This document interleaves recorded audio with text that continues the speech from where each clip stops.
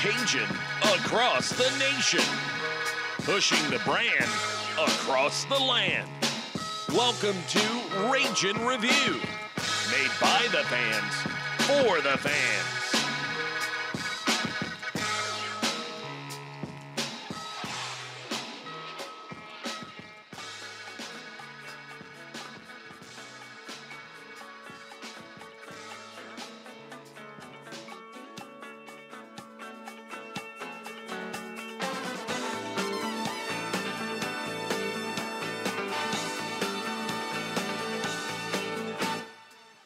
I'm not gonna sing it, but it is the 21st night of September. Welcome to Ragin' Review. Matt Miguez, Jerry Hebert, Man About Town, Josh Jagno. The three of us are gonna do the best that we can to make sure that this is a September 21st that you will remember. We are 4 days away from kickoff between Louisiana and Georgia Southern to open Sun Belt Conference play. We will go behind enemy lines tonight with the voice of the Georgia Southern Eagles, Mr. Danny Reed, as well as we'll talk some realignment and we will talk some Cajuns in the NFL. Once again, welcome to Ragin' Review. Matt Miguez, Jerry Hebert, Man About Town. What's going on, boys? Fall is here. Fall is here. Did y'all step outside and notice that? I mean, it's not like a drastic change, but the temperature is slowly starting to drop a little bit. You can smell it in the air, and it's tomorrow will be nice. Hell is finally passed. We did make it. We've done it again. We have done it again. Yes, indeed. So let's put the Ohio game behind us. 49-14, just an utter domination. I'm going to let Earth, Wind, and Fire keep playing in the background. You know, it's funny. We were talking about this. To play, to the three of us who focus very hard and zone in on the Cajuns, we did not play well Thursday night. Overall. And to win that game that dominantly when not playing a great game overall has to give you a sense of confidence going through the rest of your schedule, does it not? Yeah, I think going into that game, we knew that Ohio struggled a little bit, but you still won the game by 35. And look, the thing is, I just want to clarify, when Matt says we didn't play well, I mean, when we dissect our football team like scientists, okay? So there are some things that we made some mistakes in, but overall the team did what they were supposed to do to get a very convincing win on national TV. I said that the other night. There's some things we can improve on, but overall, I thought the run game improved a lot. Offensive line played fantastic, great pass protection. Ran the ball well with all three running backs. I thought Levi was able to use his feet a lot more. Still, a little critical of sometimes in his passing decisions, but for the most part, he looked well improved. I thought defensively, we made the stops we were supposed to, forced a few turnovers here and there, made some key plays there. Special teams did okay as well. So we played an overall good game. We played a game that we were capable of. And again, we do have room to improve. But that was the game we needed going into conference. When you play a respectable G5 program like Ohio on national TV and you win the game by 35, if that doesn't give you confidence going to Georgia Southern or going into conference, I don't know what will. So it was a great win overall, and now we get ready to go to Statesboro on Saturday. Well, it's weird. It's one of those games where you come away unimpressed, but you take solace in the fact that you didn't play your best game and you still got a dominating win.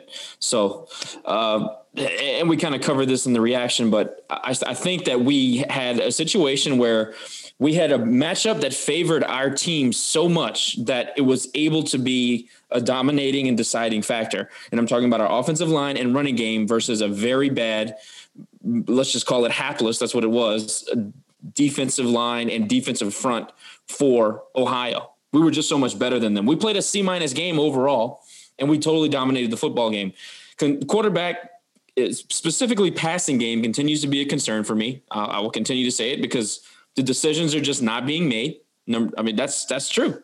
We watch the games differently than most people. So, if you have all of your personal takes, did you get upset when somebody quote unquote speaks negatively about Levi? Look, save it. We watch the game differently than you. Guy on the couch said is hero worship. I don't want to hear it.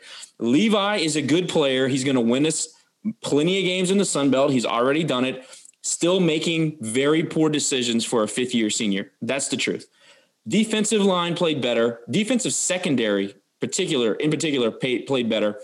Special teams played their best game of the season, and I don't think it was even close. There are some encouraging things. I see some things trending up that we'll get into later. But overall, we were a much better team that played a C- game against a very inferior opponent. I think what I look like to me is a very bad football team. So great to get the win. Awesome result. I do think that things are looking up, but we got to continue doing that. And Saturday's the next opportunity. So that's my wrap. All right. So that game's behind us, but one thing I got to talk about, and it was going into halftime, and we had just scored that touchdown on the 4th and goal, I guess. It was at the 3-yard line. We took that play from the Saints playbook, and Montrell Johnson punched it in. And, I'll tell you a couple things. Number one, I did not agree with the call at the time. I thought you were in a much better place to just take the points, go into the locker room with the lead because you got the ball to start the second half, take the points, and then figure the rest out in the third quarter. But then, I was your prototypical fan. I didn't agree with the call, but when we scored, I was happy about it. I changed my mind. Great call, blah, blah, blah, whatever. Well, you go to halftime and you get interviewed by ESPN before you head into the locker room. And the reporter basically asked Billy Napier why he went with that play call. And Billy opened his response with "Scared money don't make money." And when I tell you that has to be one of the greatest quotes I have ever heard from a head coach going into halftime. I mean, for a lack of a better question, how ballsy can one head coach be? Well, 3 quick things on your point. Number one, I love the call. I like it when Billy's aggressive. I like it when he's aggressive and it's not a desperation call, number one. Number two, we didn't give Montrell enough run on the pod last week. 4 touchdowns, 83 yards on 14 carries, I think is right. He should have gotten 25 carries because he was unstoppable. And, big shout out to that guy. I mean, what a game. Number 3. What Billy does sometimes in these post-game interviews, well, he always represents us well, and he always is well-spoken, and he has some interesting information to give to the viewer.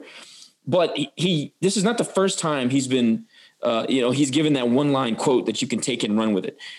Finally, somebody in the administration decides to capitalize on it. You see shirts popping up all over the place. I know we contemplated doing a shirt. These are the kind of things that get your fans excited. It's the kind of thing that goes viral. It's the kind of thing that circulates on the news, on the sports news, the 24/7 newscasts and whatnot.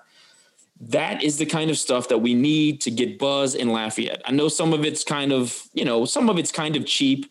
And I have heard that saying before. I'm sure you guys have heard the saying before. But in that moment, during a game where you're on national television and things like that, those little things spark interest in programs. So I just wanted to comment on that.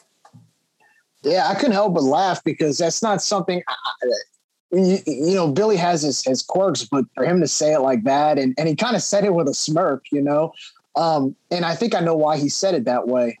First of all, you take a risk, but secondly, because the play call worked. Well, the play call worked, but you know what else you did? You broke the spirit of Ohio, right? It's a 14-7 game. They're in it. And then all of a sudden, one play before the half, last play of the first half on 4th and goal, you give up a touchdown.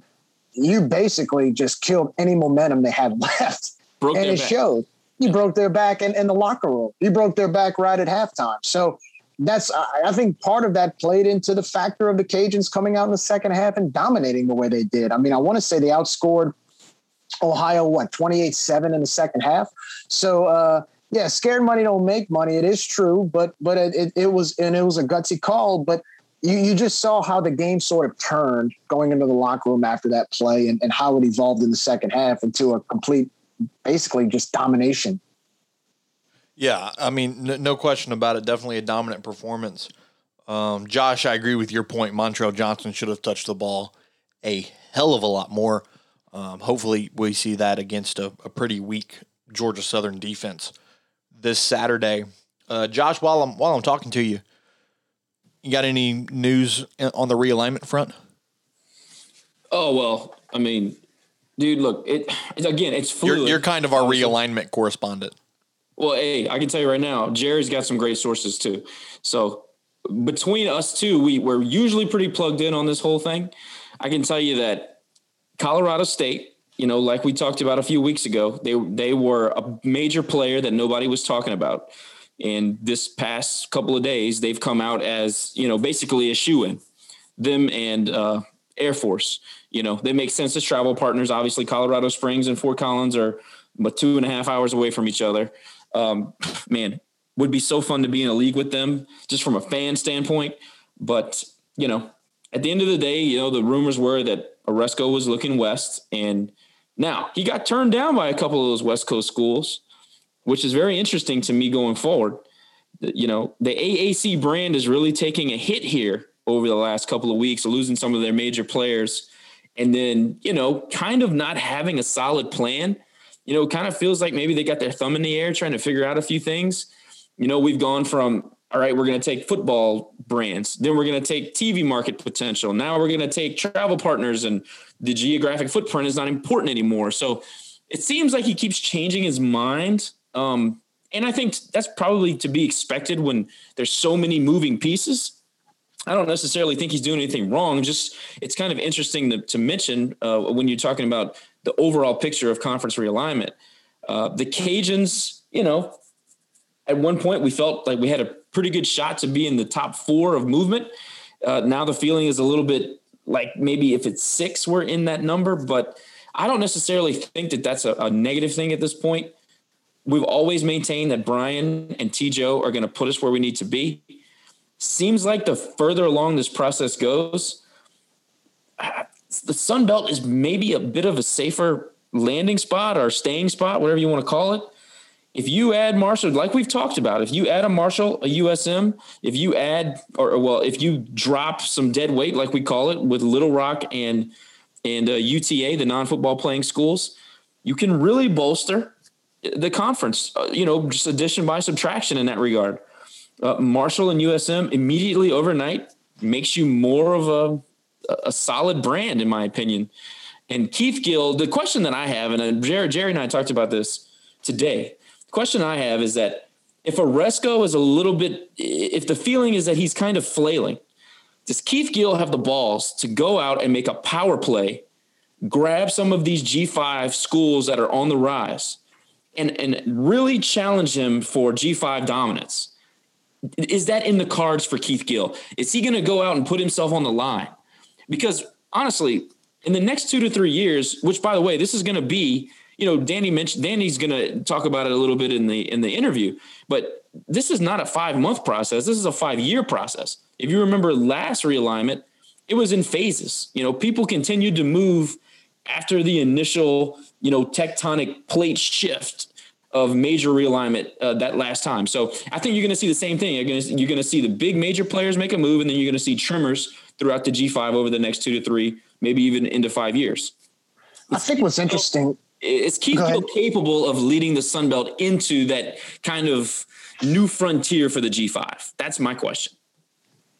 Well, I think the factors play also into the fact that when you look at what happened in conference realignment last time in around 2011, 2012, besides the P5s like Nebraska going to the Big Ten, Rutgers and Maryland getting added to the Big Ten, West Virginia going to the Big 12, it's not as much geography for the P5s as much of an effect it has on the G5s. So, for example, the American Conference was created as a result of the Big East basically disbanding and kind of forming itself geographically with a TV contract that was susceptible to the UCFs, the South Floridas, the Tulanes, the SMUs. So the question is now, and it makes me wonder, because here's the main factor that's different from 10 years ago. And Josh, we've talked about this: streaming.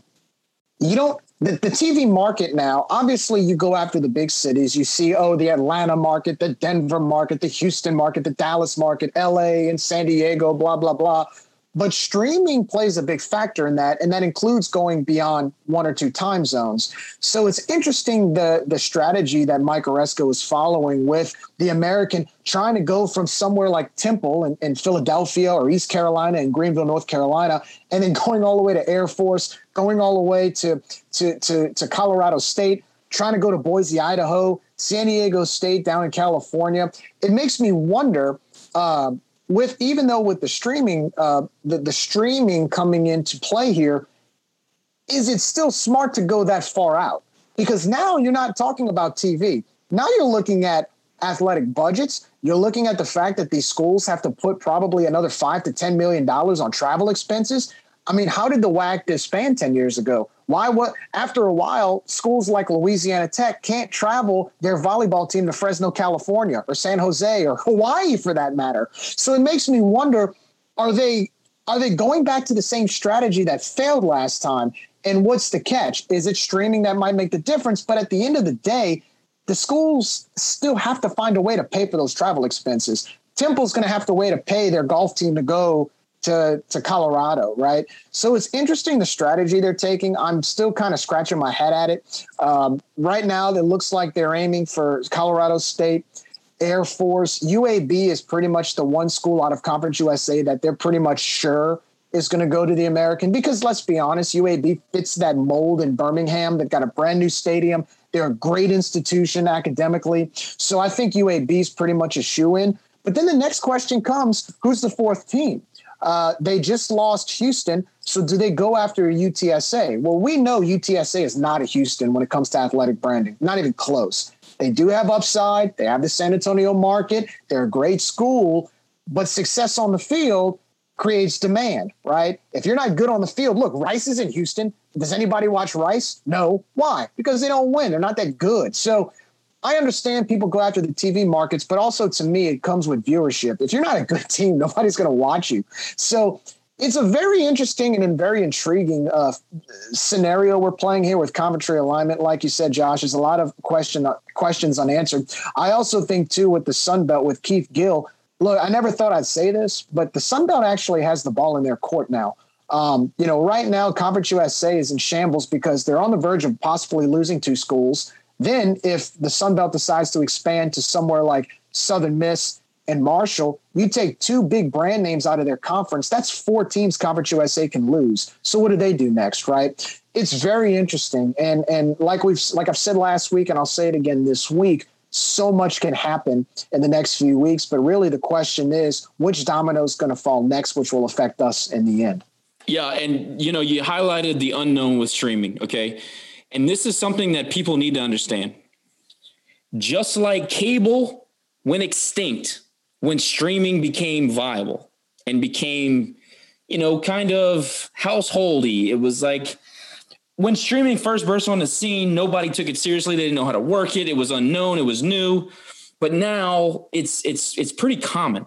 The same thing is going to happen with the way that people watch their pro team, their college team, whatever. So the folly in chasing TV market potential is the unknown of the streaming. When streaming becomes commonplace just for sports viewing, it does not matter where you are. Your location becomes irrelevant. It's going to be your brand. And how many eyes can you bring to the streaming service via your brand? What's going to matter is who can get the eyes to the television. Notre Dame's going to get the eyes. LSU's going to get the eyes. Clemson's going to get the eyes. Ohio State. Those guys, P5, of course, we all know that. But at the G5 ranks, the way that you're going to get the eyes is, are you winning? Do you win? Do you have a strong brand that is marketable, that people recognize across the country? Those type of things. And I mean, even something as small as having a catchy moniker like the Raging Cajuns is going to matter. So we understand that because we're heavily involved and invested, but the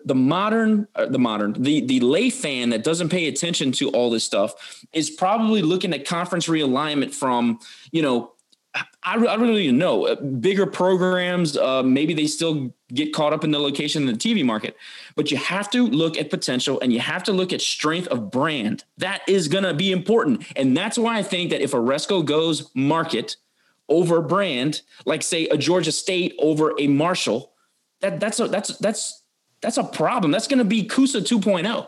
It's going to happen again. And the next question is, with that being said, with what you just said, how do you restructure the contract with streaming? How does the contract stipulations change? And what type of factors go into that as far as amount of money, who's streaming where they're streaming? ESPN right now. There's talks of Fox Sports trying to become more of a presence in these conferences. We already know CBS Sports Network with the Conference USA plays a big factor. So how do these different TV networks capture that streaming market, and how do they restructure the contract based on that for each conference is going to be huge in the next few years. It's going to be very interesting. Yeah, no question about it. We could definitely do an entire episode just on realignment conversations. Who knows? Might have to do that in the next couple of weeks. Well, it sounds like we have a commitment to do that, so stay tuned. Definitely. Yes, for sure. Before we move on to our last topic here in segment number 1, quick congratulations to Raging Cajuns volleyball, and especially head coach Christy Gray. They swept Lamar tonight at the historic Earl K. Long Gymnasium, and it was actually head coach Christy Gray's first home game.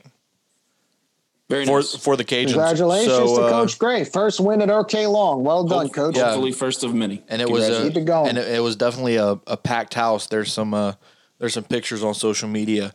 Great crowd showed up for that match tonight.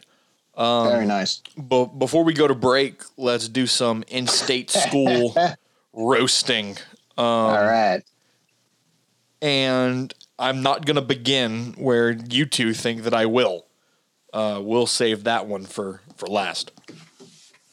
So I will begin with UL Monroe, who just barely survived Coach Sanders and Coach Prime, baby, and Jackson State 12-7. I mean, to be 100% honest, I did not watch this game. I did not care to watch this game. I did. I cannot tell you what went down, how it happened. I can. 30 seconds, Jerry, go. Basically, I thought Jackson State actually outplayed ULM. Of course they did. It's ULM. The big difference was they turned the ball over 4 times. Well, understand though, Matt, no SWAC school has ever defeated a Sun Belt school in football in its history. So this was the closest possible chance that a SWAC school would have defeated a Sun Belt school. Considering ULM, and it didn't happen. Considering ULM should be less than a SWAC school. I mean, but with that said, they look, Jackson State was more athletic. They were faster, but they turned the ball over 4 times. And really, Monroe couldn't get their offense going. But they have a field goal kicker who nailed 4 field goals and was just enough to win the game. Didn't even score a touchdown. 4 field goals. Oh, I think they got in the red zone. They might have gotten in the red zone like 1 time. I don't even know if they got in the red zone. That is so on brand for the Faux Hawks. But it's. I'll tell you this: if they don't get better and improve from the way they played the other night, even though they're throwing a party in Monroe because, oh my gosh, we beat Jackson State, they're going to finish the season 1-11 because there's nothing that gives me hope to think that they can win another football game. No way. No way. They're not good at all. No. Tulane. No. Poor Greenies. They got murdered by Ole Miss. But what do you expect? It's Ole Miss. We have said for 2 years now that Ole Miss was on their way back up, and they have definitely shown up this year. Hot take: Ole Miss is the best team in the SEC. I would buy it. I would buy it. Most athletic for sure. I'm telling you that most athletic for sure. That Alabama Ole Miss game is going to be high. That's going to be a great game. Matt Corral 7 touchdowns on the Green Wave defense. Next on the list is LS Pooh, A&M, Baton Rouge, Refineryville, purple and puke, whatever adjective you want to come up with. They suck. 49-21. Okay, so yes, sure, they won by 4 touchdowns. Can we talk about the fact that they gave up 21 points to Central Michigan? Can we talk about the fact that they had how many yards rushing? 70? Let's see. Yeah, I'll pull it up. They can't run the football. They can't run the ball. And they're not going to win many games in the 84. SEC. You can't run the ball. Yeah. No, but granted, they only gave up 56. But still, yeah. Doesn't 84. matter. If you can't run the football in the SEC, you're not going to beat Auburn. You're not going to beat Ole Miss. You're definitely. I mean, the Alabama game's a loss. Just put that. 6-6. We knew that already. You're not going to touch. You're not going to touch Florida. You're going to struggle against Arkansas. If you can't run the ball in the SEC and have to depend on just throwing it up in the air to Keyshawn Butte all game, you're going to play defenses that are going to scheme against and they're going to eat your lunch. He didn't throw it to Keyshawn Butte all game. Give Jack Besh his credit. Okay. I will give Jack Besh his credit, but at the same time, Jack, I watched the LSU game with my in-laws Saturday night. Jack Besh had one hell of a game. And that's great. But again, it's not going to be enough if you can't run the ball on these teams in the SEC. I mean, you got to have a balanced attack, and they do not have that. If you can't even get 100 yards on the ground against Central Michigan, how are you going to be able to do that against Auburn and Florida, you know? Look, they got their work cut out for them. This is a must win this weekend in Starkville against Mississippi State. And look, Mississippi State's not that good of a football team. State. On paper, the Tigers are better, but I don't know, man. We said that last year, and look at what State did in Baton Rouge. So they better win that game this week if they want a chance to That's all I'm going to tell you. Hail State. Grambling gets shut out by Houston 45-0. Surprise, surprise. And lastly, SMU and La Tech. Oh, boy. God, for the longest time, I thought Tech was going to win this game, and I was going to have to go on social media and give them their credit. But then, I wish we had the radio call. SMU just ripped their heart out with a walk-off Hail Mary. And it's so funny the way it happened, because the quarterback for SMU, he doesn't even throw it. Mordecai doesn't even throw it to hit a receiver. He just lobs it up and hopes that somebody comes down with it. And La Tech plays tip drill, which, I mean, is what you're taught to do as the defender in a Hail Mary situation. When you play tip drill.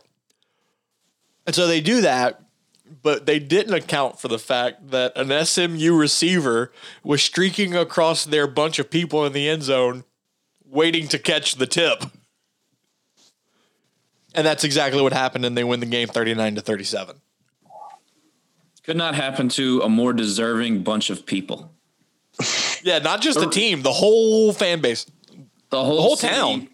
The entire alumni base, Karl Malone, all of them.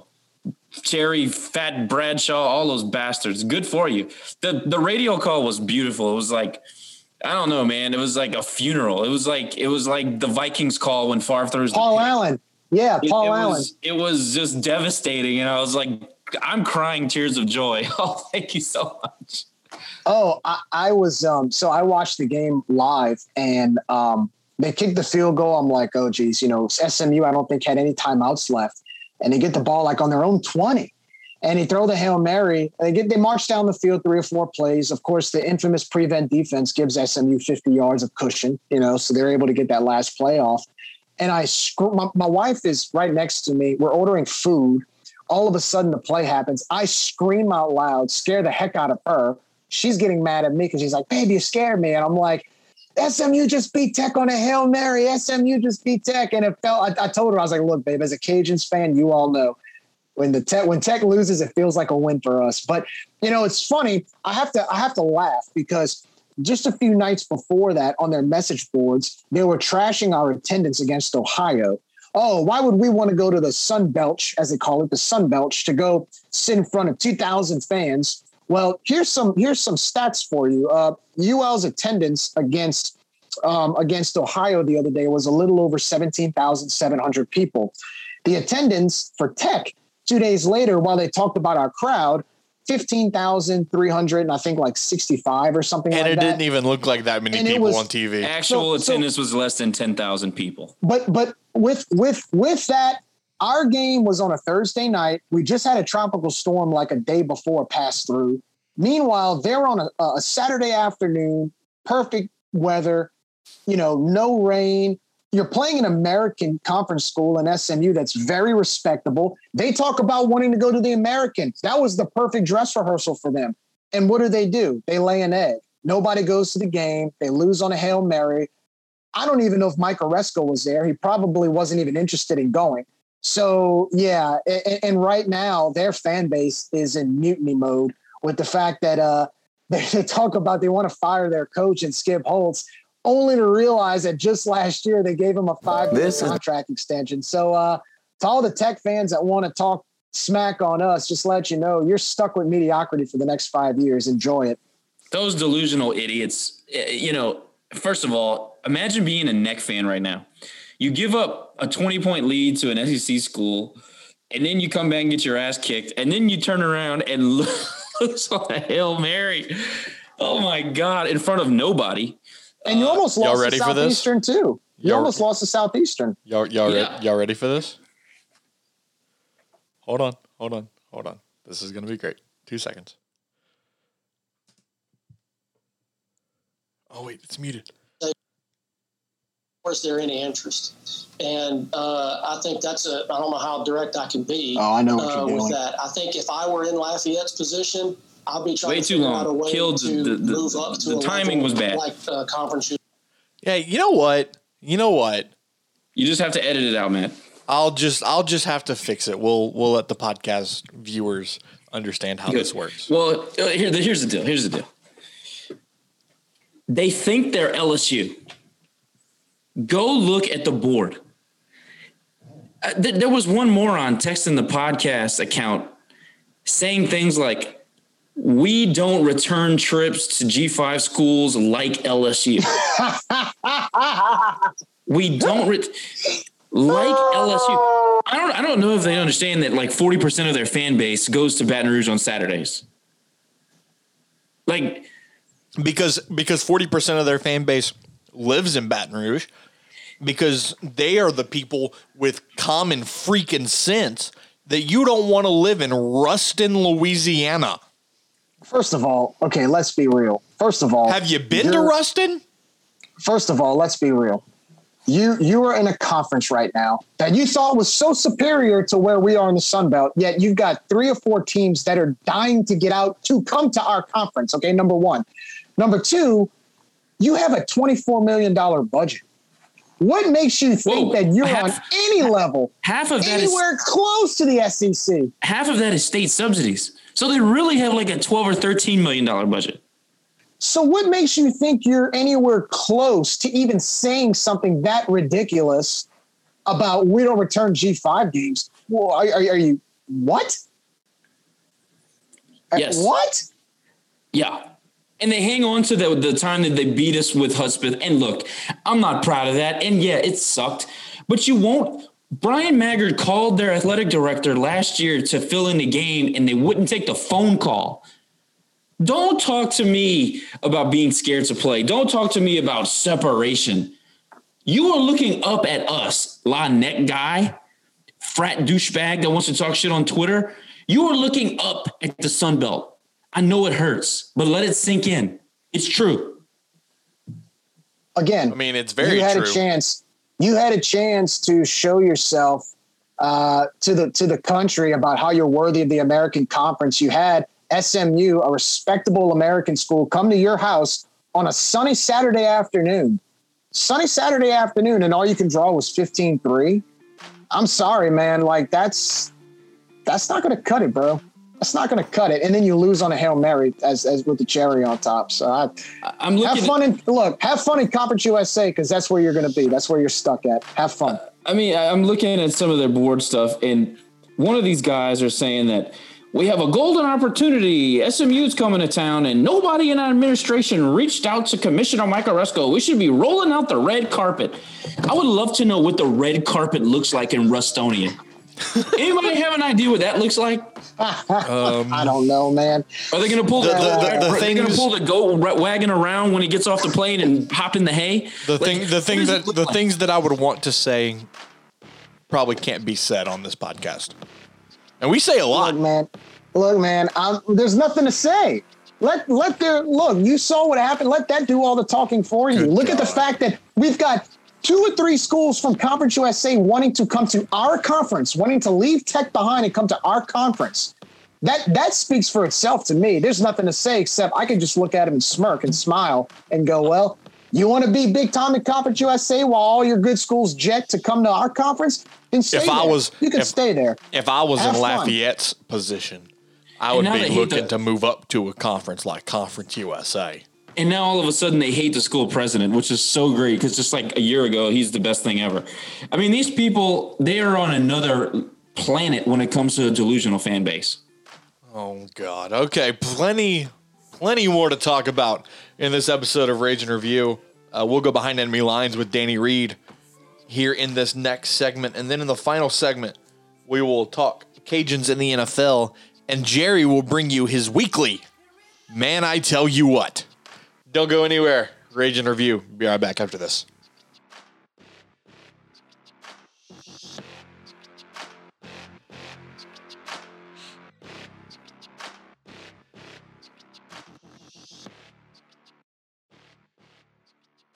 Chris Russo of Russo Exploration encourages you to donate to the Raging Cajun Athletic Foundation. The RCAF, the official fundraising arm of Louisiana Athletics, supports over 400 student athletes across 16 NCAA sports. You can invest in the RCAF today for as little as $5 a month. Just go to myrcaf.org to get started or call 337-851-RCAF. As always, donations to the RCAF are tax deductible. Your investment today will enrich the lives of every athlete that puts on the vermilion and white. Go Cajuns! Schilling Distributing Company, Acadiana's top alcohol distributor for over 70 years, has been a proud supporter of Louisiana athletics for many of those years.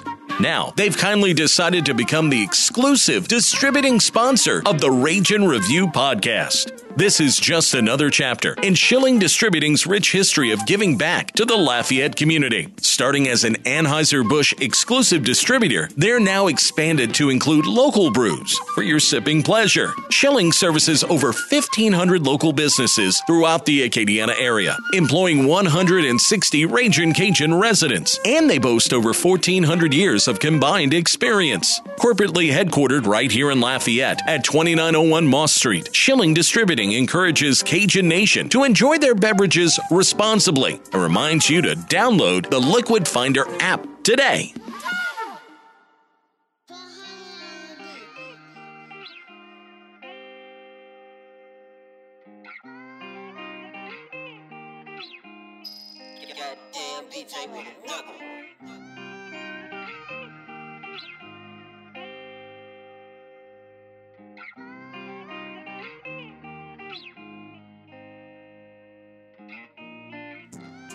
Welcome back to Rage and Review. Matt Miguez, Jerry Hebert, Man About Town, Josh Jagno. So in that first segment, we kind of wrapped up the Ohio game, talked some serious realignment, got to do a little La Tech roasting, talked about the Louisiana nip in the air that we've all been longing for so damn long. Now it's time to go behind enemy lines. And this week we are previewing the Eagles of Georgia Southern. And last week we had so much fun sitting down with Russ Eisenstein, the play-by-play guy for Ohio. We figured, why not bring in another play-by-play guy? So for the second time in 2 years, welcome Danny Reed into Rage and Review. Danny, what's going on, man? It hurts that y'all call me an enemy, but I guess in this case, that's a compliment. I mean, so I'll put it this way. For 364 days out of the year, you are a friend. Especially when we beat Louisiana Tech, right? Right. Oh, God, yes. So make that 363 days. Right. 363 days. No. Well, yeah. No, because that day counts too. Honestly, We're still our friends. Yeah. I'll give you this: 364 days and 23 hours. But for that 60 minutes of scoreboard time, man, I have no choice but to hate you. I have no choice. See, I don't know a whole lot about the rivalries that they have with you guys and with ULM. I just know that there's a lot of animosity. And the bowl game, my experience is a little bit different. The bowl game was a lot of fun last year because I was only in New Orleans for about 7 hours, but being able to win that game as handily as the team did to end the season that was so wrapped by COVID and to get on a plane with a bowl trophy was a pretty cool thing. Yeah, obviously we want to thank you for your hand in the Louisiana Tech ass whooping, because anytime Tech gets just destroyed, it's a good time for Cajun fans. Talk about your 7 hours in New Orleans. How was the game? Kind of recap that for us.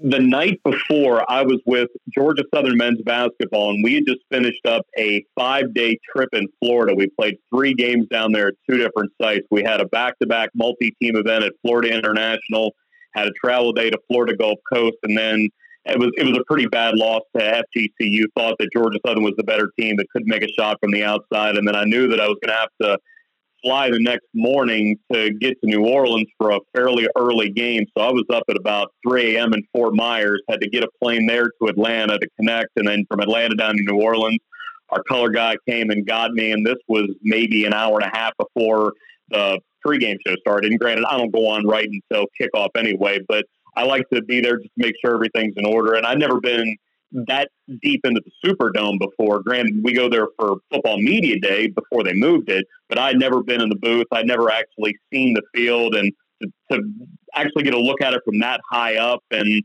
realize that you're in a place where, especially where we're from, there's a lot of Falcons fans. So to be where there's a lot of Saints fans, I know that you guys are probably Saints fans. It was definitely a little bit different. Our sideline guy's a huge Falcons fan, so we had to convince him to actually be on the trip. No, I'm just kidding. He would have been there anyway. But to know that you were going to have a chance to win one of the better bowl tie-ins that the Sun Belt has, and to do it against a team and a group of teams in Louisiana Tech that used to be in the Sun Belt in a number of sports, and to know that so many teams and people around the league were pulling for Georgia Southern to end the year like that, and to do it in such dominant fashion. And look, they're going to point to the fact that, the quarterback was out, they had guys opt out, they had a receiver opt out, they lost a couple of guys to injury during the game, but one of their radio guys, it wasn't Dave Niss, and that was the first time getting to meet him. Quick sidebar, he was the original voice of Georgia Southern from 1967 to 1970. Before he moved on, he was at William & Mary in Arkansas Tech for a little bit before going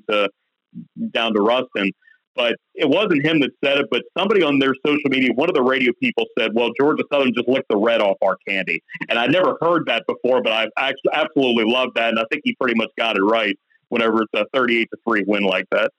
Yeah, absolutely. I mean, like we said before we started recording, the 3 teams that we're always cheering for is the Cajuns, whoever's playing LSU, and whoever's playing La Tech. So we were definitely Georgia Southern fans that day, and we appreciate what you guys did to, as we call them, Rustonia. But, a couple weeks ago, Danny, you did a sleepover in the press box of Paulson Stadium. Yeah. And I spent a good amount of time on Facebook Live ribbing you during it. Kind of talk about that. Tell us what that was for.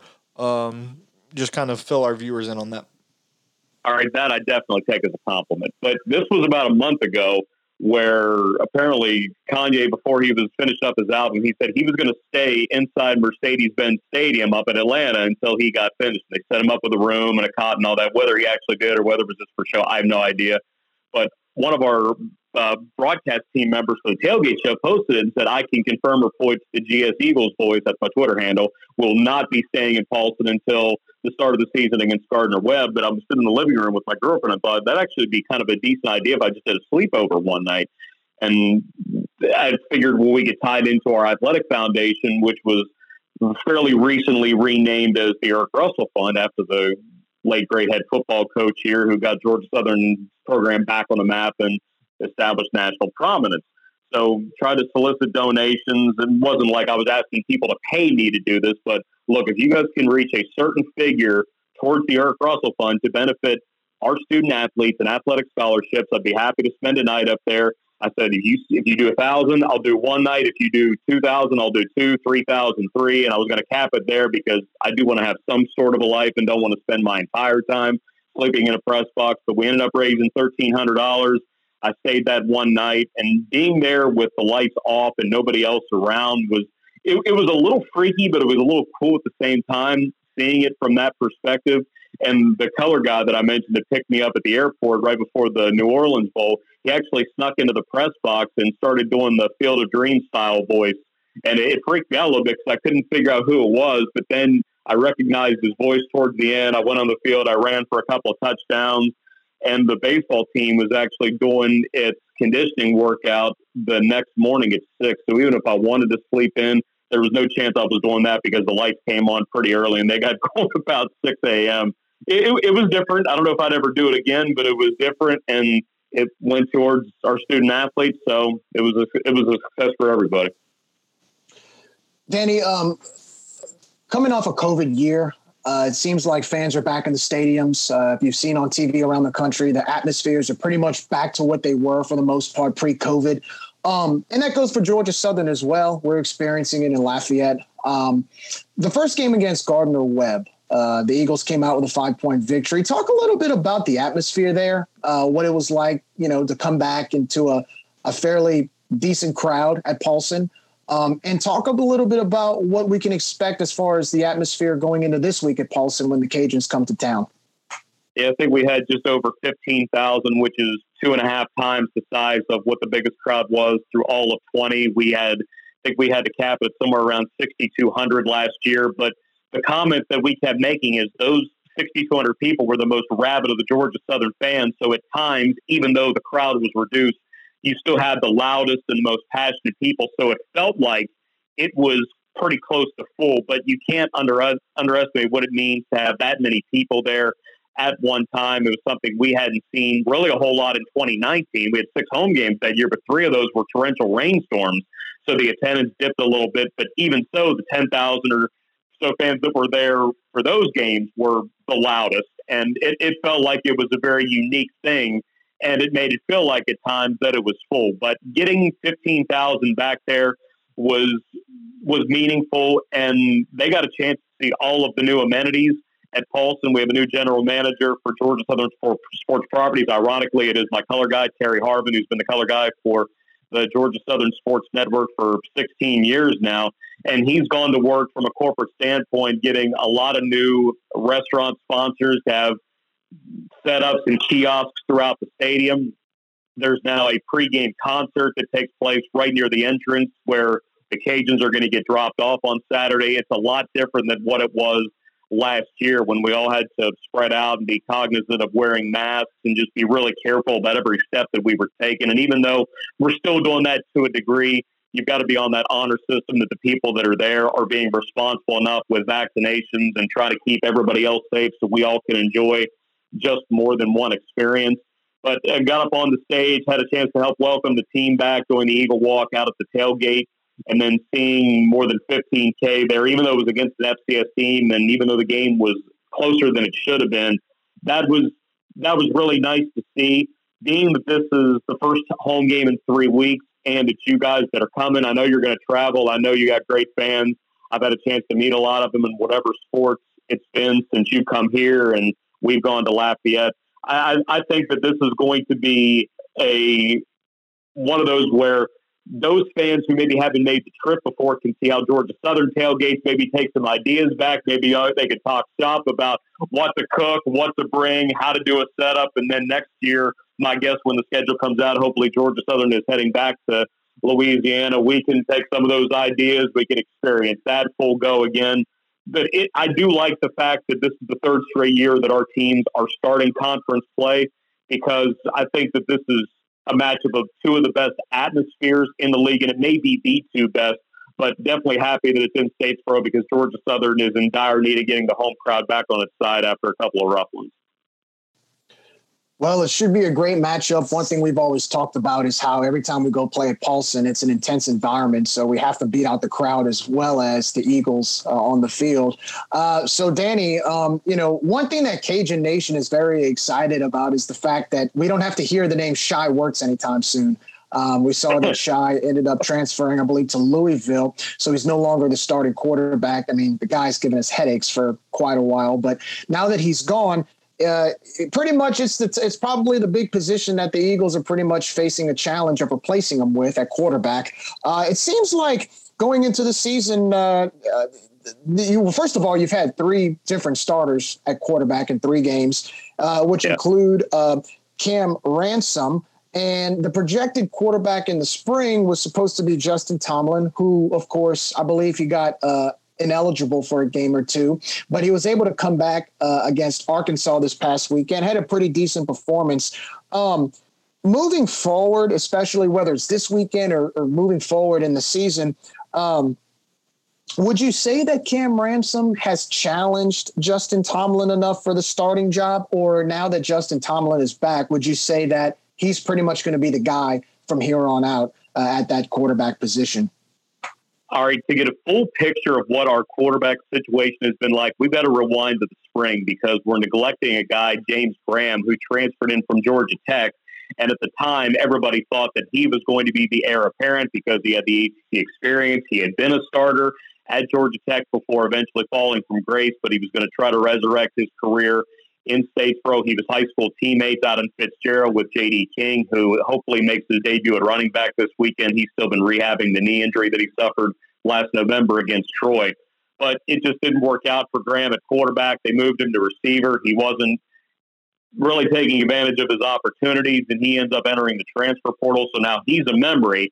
So you go into the year thinking that Tomlin's going to be your guy, but academically, he had to sit for 2 games. Georgia Southern is lucky that it wasn't more, but Tomlin did a lot of work to make sure that it was only 2 games. Ironically, he sat the first 2 games last year, which is why he was not in the plans when Eagles and the Cajuns played the second game of 2020. So you go into that first game against Gardner-Webb thinking, okay, is it going to be Cam Ransom, a true freshman? Is it going to be a redshirt freshman and Sam Kennerson? Or is it going to be Amari Jones, the Tulane transfer, whom you guys know about, having seen him in the Cure Bowl from 2018 when he had a really good all-purpose game that day down in Orlando? Ultimately, they decided that Jones had the most experience collegiately, even though he hadn't played quarterback since his senior year at Frisco Heritage High out in Texas. Someone that you're not going to ask to throw the ball 20 times, and with this offense anyway, you should be asking anybody to throw 20 times, but he was solid, ran for 98 yards. He had 4 of his 7 passes. Ransom did play. His first official snap was a 4th and 2 touchdown pass to Chase Hancock, who made his first career catch. He actually hit his first 7 passes of that game. So those 2 had a really nice timeshare. Didn't see any of Kennerson, but then you go to FAU. Ransom gets the start, and they try to use Jones back in his more natural running back, slot, wide receiver kind of role. All 3 of them end up playing quarterback because Jones banged up his right ankle, Ransom banged up his right ankle. They went to Kennerson. He ended up fumbling inside the 20. They tried Amari Jones at quarterback for a snap. So you can see the kind of inconsistency that has existed at that position. But Tomlin served his 2 games. He got the start against Arkansas, showed flashes. He had 9 of 14 passes in the first half. He didn't get helped out because his receivers dropped 5 balls during the game. But when he breaks a 76-yard touchdown run in the second quarter against an SEC defense, he had a chance to show off that rare straight-ahead track speed. He was a member of the 4x100 team at Southwest DeKalb just outside of Atlanta. He's definitely got the most experience, even though he has only started 5 games. He has played in 17. He's been the heir apparent to Shai ever since he got to campus in 2018.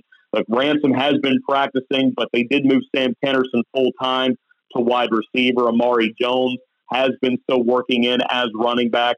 Now I think the offense at least has direction, and if there is somebody that's going to lead the team at quarterback, it's going to be Tomlin. Not that Ransom isn't capable, but Tomlin just has the most experience. He had a really good spring, meshed really well with offensive coordinator Doug Roos. It's his offense to run. Ransom will get time, but this is Tomlin's team.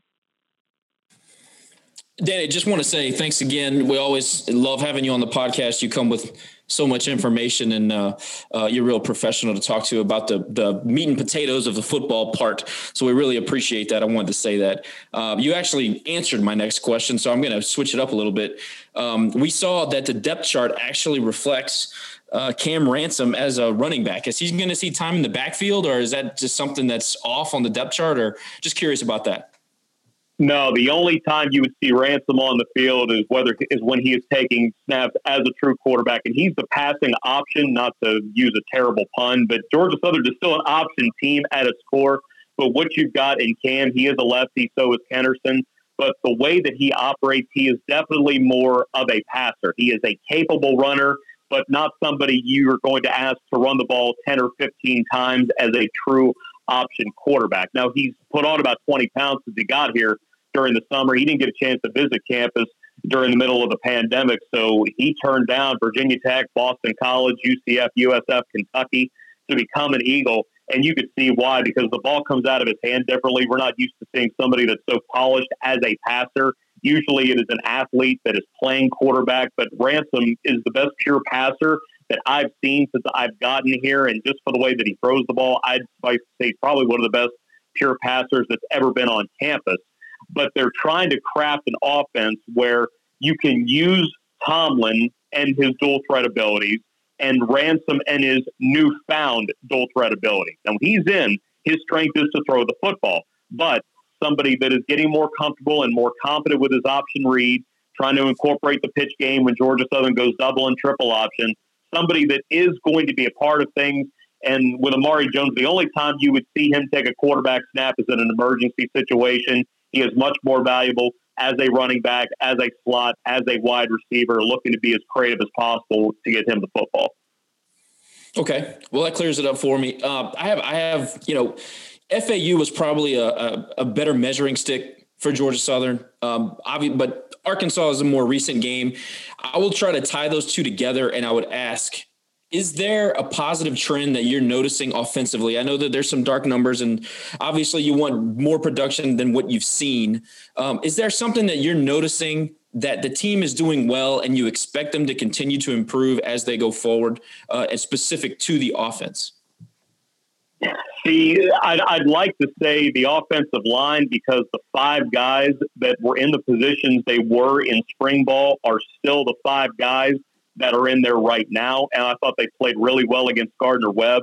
And Georgia Southern had 500 yards of total offense and ran 85 plays. And we thought that was a pretty good blueprint, even though they only had 3 touchdowns in 5 red zone possessions. But the last couple of weeks, it's just been, the whole unit has been ravaged by inconsistency that you can trace back to not having that consistent voice, that consistent set of feet and legs at quarterback. And I'm hoping that since Justin Tomlin will make his second straight start on Saturday, that's going to improve, and the amount of comfort that all those guys feel is only going to improve. There's a lot of depth at running back, and even though just about every primary ball carrier that Georgia Southern has been injured at some point the first 3 weeks of this season, it can be a little bit unsettling. One of those guys that's been out, though, J.D. King, is expected to come back, and he's somebody that ran for 100 yards and a touchdown against the Cajuns last year, had a touchdown run against the Cajuns back in 2019. He had over 800 yards in 2019 and was leading the league in rushing last year before the torn ACL against Troy. And he was doing so well that 3 weeks later, after the injury, he was still leading the league in rushing, and he ended up finishing 8th, having not played the final 6 games of the season. And I'm not saying that he's going to get the ball 25 times on Saturday, but that's somebody that I think that you could trust with 10 to 15 carries, work that in with Logan Wright, 10 to 15 touches, Gerald Green, Amari Jones, somewhere 10 to 15 touches. And, oh, by the way, freshman Jalen White from Daleville, Alabama, is just waiting to explode onto the scene, has all the ability in the world after an amazing high school career where he was one of the top running backs in the state. He could have gone anywhere. He chose Georgia Southern. There's a lot of different guys that could carry the load, carry the ball, and do it successfully. And now I would say that unit is probably the healthiest that it has been since maybe late last year. The time seems right for that unit to take a step forward. with the offensive line gaining more comfort and confidence and with a consistent quarterback, you would hope that that's where this team really takes off offensively. You mentioned health of the team, and just doing a little research, I noticed that there has been some attrition for the Eagles early in the season. Maybe comment on that, and what has that done mentally for those guys? I know coming off of FAU, you wanted to perform better there, but I know just the bad taste in your mouth from Arkansas. Like, I feel like the Eagles think that they can compete in those games. How did they feel? Where are they at mentally, and how has maybe some injuries affected that? If you want me to talk just about injuries, we may need to tack on another hour. And I don't know how much time you have. Yeah, I know the list is pretty lengthy.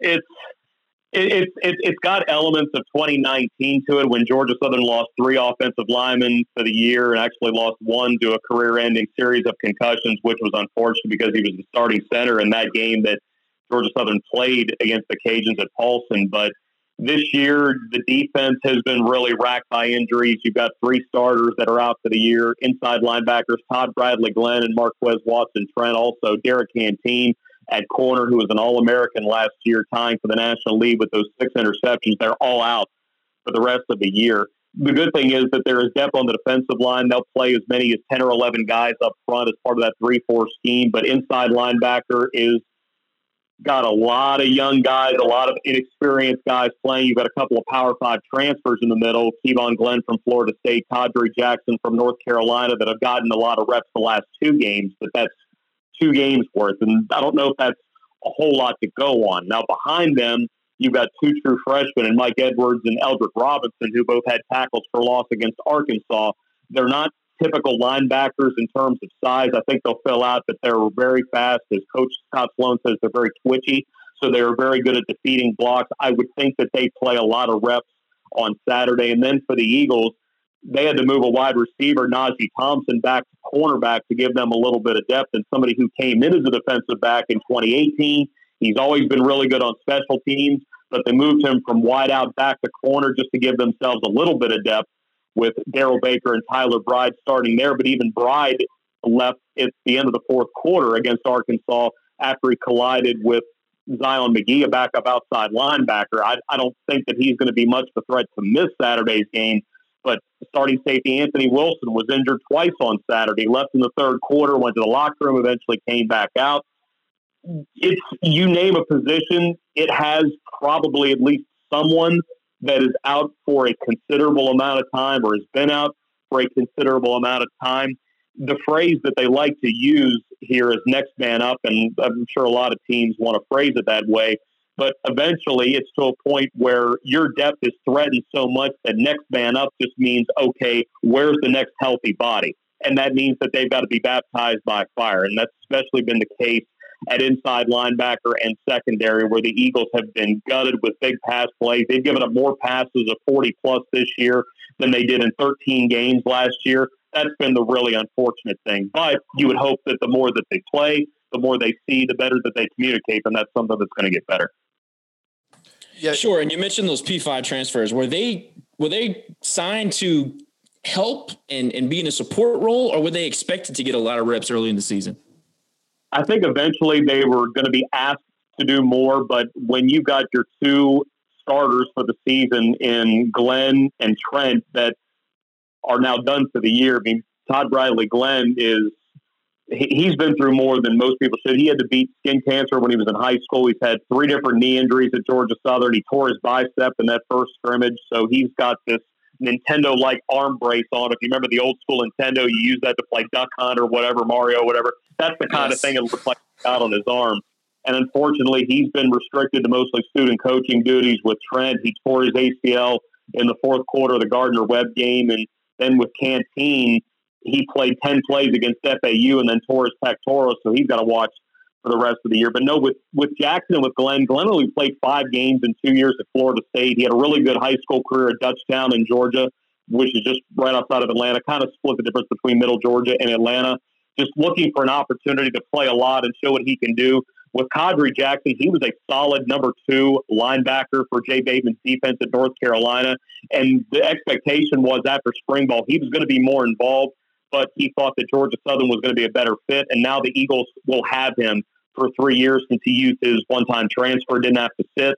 So the Eagles will be able to have him on the inside for 3 years, but basically he's playing a lot for the first time. Glenn certainly is playing a lot for the first time, and those are the two guys that are right in the middle of your defense.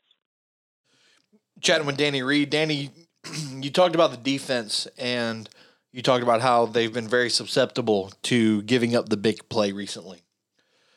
You know, I have a couple of likely causes to that, but I want to hear it from you. You know, is that a byproduct of the offense just not being able to stay on the field, losing guys like Raynard Ellis and Rashad Byrd, lack of experience in key positions, or just simply a quality thing from the offenses that you're facing?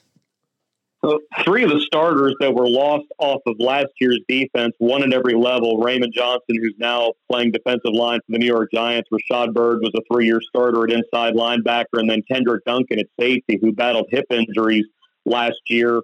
Only played a handful of games, but he transferred to Louisville. He's starting there. He's off to a tremendous start. I think he's got a long pro career ahead of him if he can stay healthy. I think he has the chance to be that good, but all 3 guys were vocal, and all 3 guys were trustworthy. They would help set everything up. Those were guys that other players, younger players, gravitated to. And now you've got 11 guys on the field who sometimes they're looking around wondering where the voice is coming from, where they have to be that voice. And some guys have stepped forward a little bit on the defensive line. Dylan Springer and C.J. Wright have tried to be a little bit more vocal. I would say that even though he was knocked out a couple of times during the Arkansas game, Anthony Wilson has tried to be a little bit more vocal, but they're just looking for consistency. I get your point on the offense. The first game, Eagles were able to establish long drives. They were 5 of 5 in the red zone, and things appeared to be on point. But the last couple of weeks, it's been way too many punts. It's been way too many drives that have been 4 plays or less. A lot more Anthony Beck than we would like to see. I want him as a field goal holder and a PAT guy, not as a punter, even though he was great at Arkansas. But you would hope that if they can sustain long drives, they end in points and not in turnovers on downs, which the Eagles have done 4 times already in the first 3 games of the season. They've only given it away twice on true turnovers, but to hold the football for times at 4 or 5 minutes and then not get anything out of it, that's deflating to a defense. And then they're back on the field, and then a couple of plays later, it seems that one of those chunk plays, one of those 40-yard passes hits, and all of a sudden you just gave up 2 for 1. It's like in basketball where you miss a bucket, then give up one on the other end. It's a 5 or 6 point swing. Well, with Georgia Southern, it's been a couple of times where you felt like the game has swung 14 points when you didn't finish a drive, and then you gave up a quick touchdown. You know, Danny, talking about the offense, Doug Roos is back as your offensive coordinator. And, you know, this is technically his second year as OC. He called the final 3 games of the year last year, but this is his second stint on Southern's coaching staff. In those 3 games last year, the Eagles averaged 271.7 rushing yards a game, nearly 400 yards of total offense, and 28 points per game. Now, coming from the Bob DeBess era, where it seemed like you guys never scored an opening drive touchdown in his tenure, to the offensive production under Doug Roos, you know, talk about how that's kind of changed the game plan for the Eagles and how you guys can build on that in his second season going forward. Yeah, that opening drive touchdown stat was not one I enjoyed remembering, but thankfully it stopped at 29 games when the Eagles scored on the opening drive at ULM last year. And even though we had to contribute to ULM's season, we almost actually helped ULM win on that last play. But it's a new season. They just beat Jackson State. Happy for Nick, happy for Mike, happy for Coach Bowden. Hopefully they can pick up some more wins. The thing that was very unique about Coach Roos' situation, he called the final 3 games last year, but he was still calling somebody else's offense. People just assume that, you've got a couple of days, you can just install a new system, you can do things your way. That's not necessarily true. And even though Coach Roos and Coach DeBess are from the same option-style family, whether it's pistol or gun, it's not Doug's system that he was calling. It was a tweaked version of what Coach DeBess had installed to start the 2018 season. Now, granted, that first game against FAU, there were some subtleties. There was a puller here and there, maybe a different look where something looked open, an extra blocker. There were some tweaks, but at the same time, What a term might meant for Coach Roos, he couldn't use yet because that term would have been something totally different for Coach DeBest. And I'm not going to say anything specifically because, well, number one, I don't know what the terms were, but he had to be very careful about how he phrased his play calling against FAU, against App State, and then in the bowl game against Louisiana Tech. But now that he has put his system in, eventually they do want to be a team that's capable of throwing the ball more. And through the first 3 games, they've had to throw it 24 times a game because they've been down by a lot in the last 2 contests. You'd like to say, well, we're still going to run it 50, 60 times a game, but when you get down 3 and 4 scores and you need to get in the end zone quickly, you need to open up the offense, which it's beneficial to have somebody like Cam Ransom here because that's more of his strength.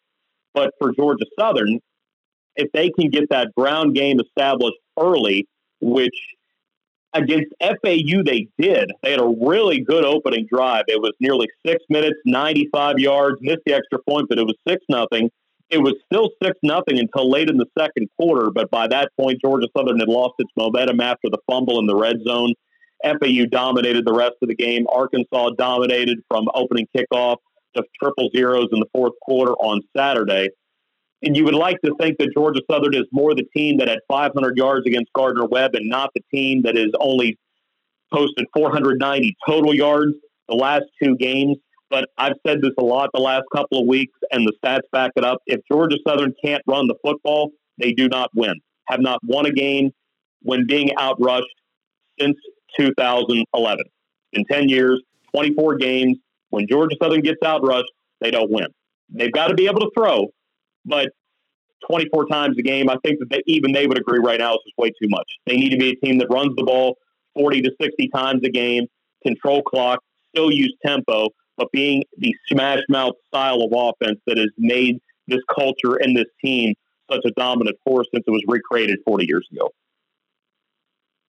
Danny, moving over to defense real quickly. Your defensive line. Just last year, you had basically your staple that is no longer with the team, Raymond Johnson, first team Sun Belt in 2020, star, veteran player, big-time leader.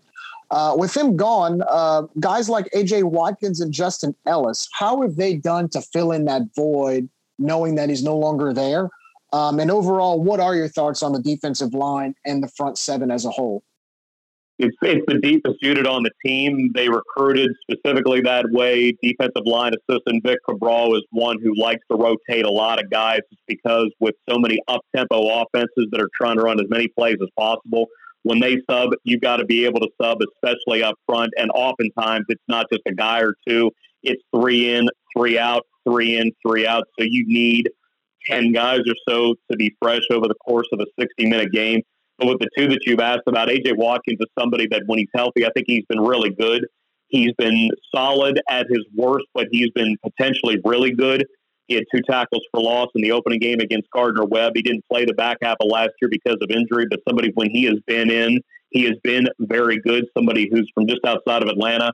And then Georgia Southern got the gift when Justin Ellis transferred here from Syracuse a few years ago. He had to sit out a year due to transfer rules at that point. Debuted in 2019 at LSU, tore his ACL, was done for the rest of the year. Really came into his own about midway through last season. National television against South Alabama. He had 2.5 tackles for loss in that victory at Paulson. And he's been a steady guy up front. I think he had a sack in the bowl game against Louisiana Tech as well. It's good to talk about those 2 because specifically they are defensive ends and how that they've tried to make up for Raymond Johnson. Look, it's going to be tough to replace 14.5 tackles for loss regardless of who you've got returning. But those 2, it's all about health. And 2 guys who have already suffered season-ending injuries in their career, if you keep them on the field and you keep that depth, it's only going to make that unit that much better. Danny, Rage and Review we pay a lot of attention to special teams because I personally think that not enough people pay attention to special teams. They just play too big of a role in the outcome of games. And anytime that we do these type of interviews, I always do a pretty good amount of research with regard to special team. Now, Georgia Southern has been good on special teams for years and years and years. Last year, however, it was bad. I mean, let's be honest. All of a sudden, we couldn't make a kick. Punting was a problem. Kick coverage wasn't so good. I know anytime you replace a veteran kicker, you're going to have a young guy come in like Rayner did. You have a potential to have struggles, and that looked like that was the issue for Georgia Southern in their kicking game last year. Outside of that, is there any explanation as to why, as a whole, special teams struggled so much last year? And after you address that, could you kind of tell us about the interchangeable pieces with Britt Williams and Rayner in 2021, and have things changed and gotten a little bit better this season? Yeah, that's another issue that Georgia Southern had to deal with last year. When Tyler Bass goes to the Buffalo Bills, how are you going to replace somebody who almost kicked to the Super Bowl last year? Somebody who had an awesome year, made numerous 50-yard field goals during the playoffs. We're really proud of him, and we knew that he was going to be a success as soon as he got to campus in 15. But Rayner was solid kicking field goals. He was 18 out of 25 years in terms of field goals made. But the Eagles struggled in kickoff coverage. They gave up 2 touchdowns because they had trouble getting height on kickoffs. They went back and forth between Rayner and Dylan Lewis, who was a true freshman. He's no longer enrolled at Georgia Southern. But they also had 6 kickoffs go out of bounds. And in that way, you're naturally giving up field position, but gave up touchdowns to Texas State, App State. The App State touchdown is actually what put them ahead in the fourth quarter and contributed to them coming back to beat the Eagles at Paulson in the regular season finale last year. But also punt coverage. Eagles gave up a 40-yard punt return to Coastal, a 60-yard punt return in the bowl game to Louisiana Tech. It just was not a very Georgia Southern-like year special teams-wise. Coming into this season, Britton Williams out of Richmond Hill, much ballyhooed, strong leg, someone who was heavily recruited, a preferred walk-on at Georgia Southern. He had to kick in his debut because Alex Rayner was unavailable against Gardner-Webb. So Williams comes in, makes his first career kick, 49-yarder. No Georgia Southern kicker had ever made one that long to start a career. Goes 3 of 3, makes all 3 of his extra points, had 2 touchbacks on kickoffs, and he was named Special Teams Player of the Week. It was great. Go to FAU, though, score the touchdown in the opening drive, missed his extra point. He's been inconsistent in practice as well. Sometimes he'll knock a 55-yarder. Other times he'll chunk it off the turf. And sometimes he looks like a freshman, which you'd expect. But with Rayner coming back and being available for FAU, he did the kickoffs down in Boca. Then last week he took over in most of the phases in terms of field goal kicking and PAT. He made a field goal at the end of the first half. Williams took over as the kickoff guy. That's something that Georgia Southern does need to figure out, because when you look at so many teams that are just saying, look, we need somebody that can bomb it into the end zone and just say, take this at the 25-yard line. Maybe that's something to look into, which is what Tyler Bass gave them in 3 years when he was the number 1 kicker. But Georgia Southern is also subscribing to, okay, if we can get enough height and keep the ball in play somewhere between the goal line and the 5, between the hash and the numbers, make them run it back. Maybe we can make a tackle inside the 25 and gain some necessary yards in field position, but it burned them twice last year on those return touchdowns. So they're still working through things in terms of kickoff coverage. Field goal wise, I think they have it where they want it.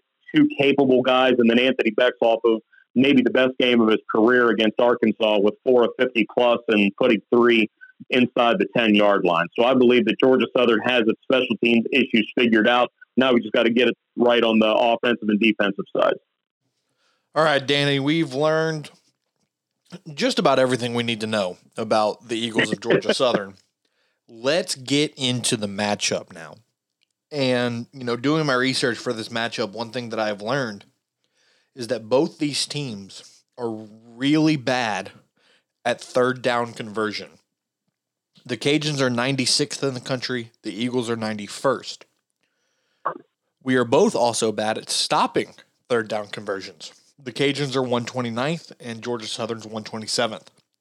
So my question to you is, does this game come down to who can convert more third downs?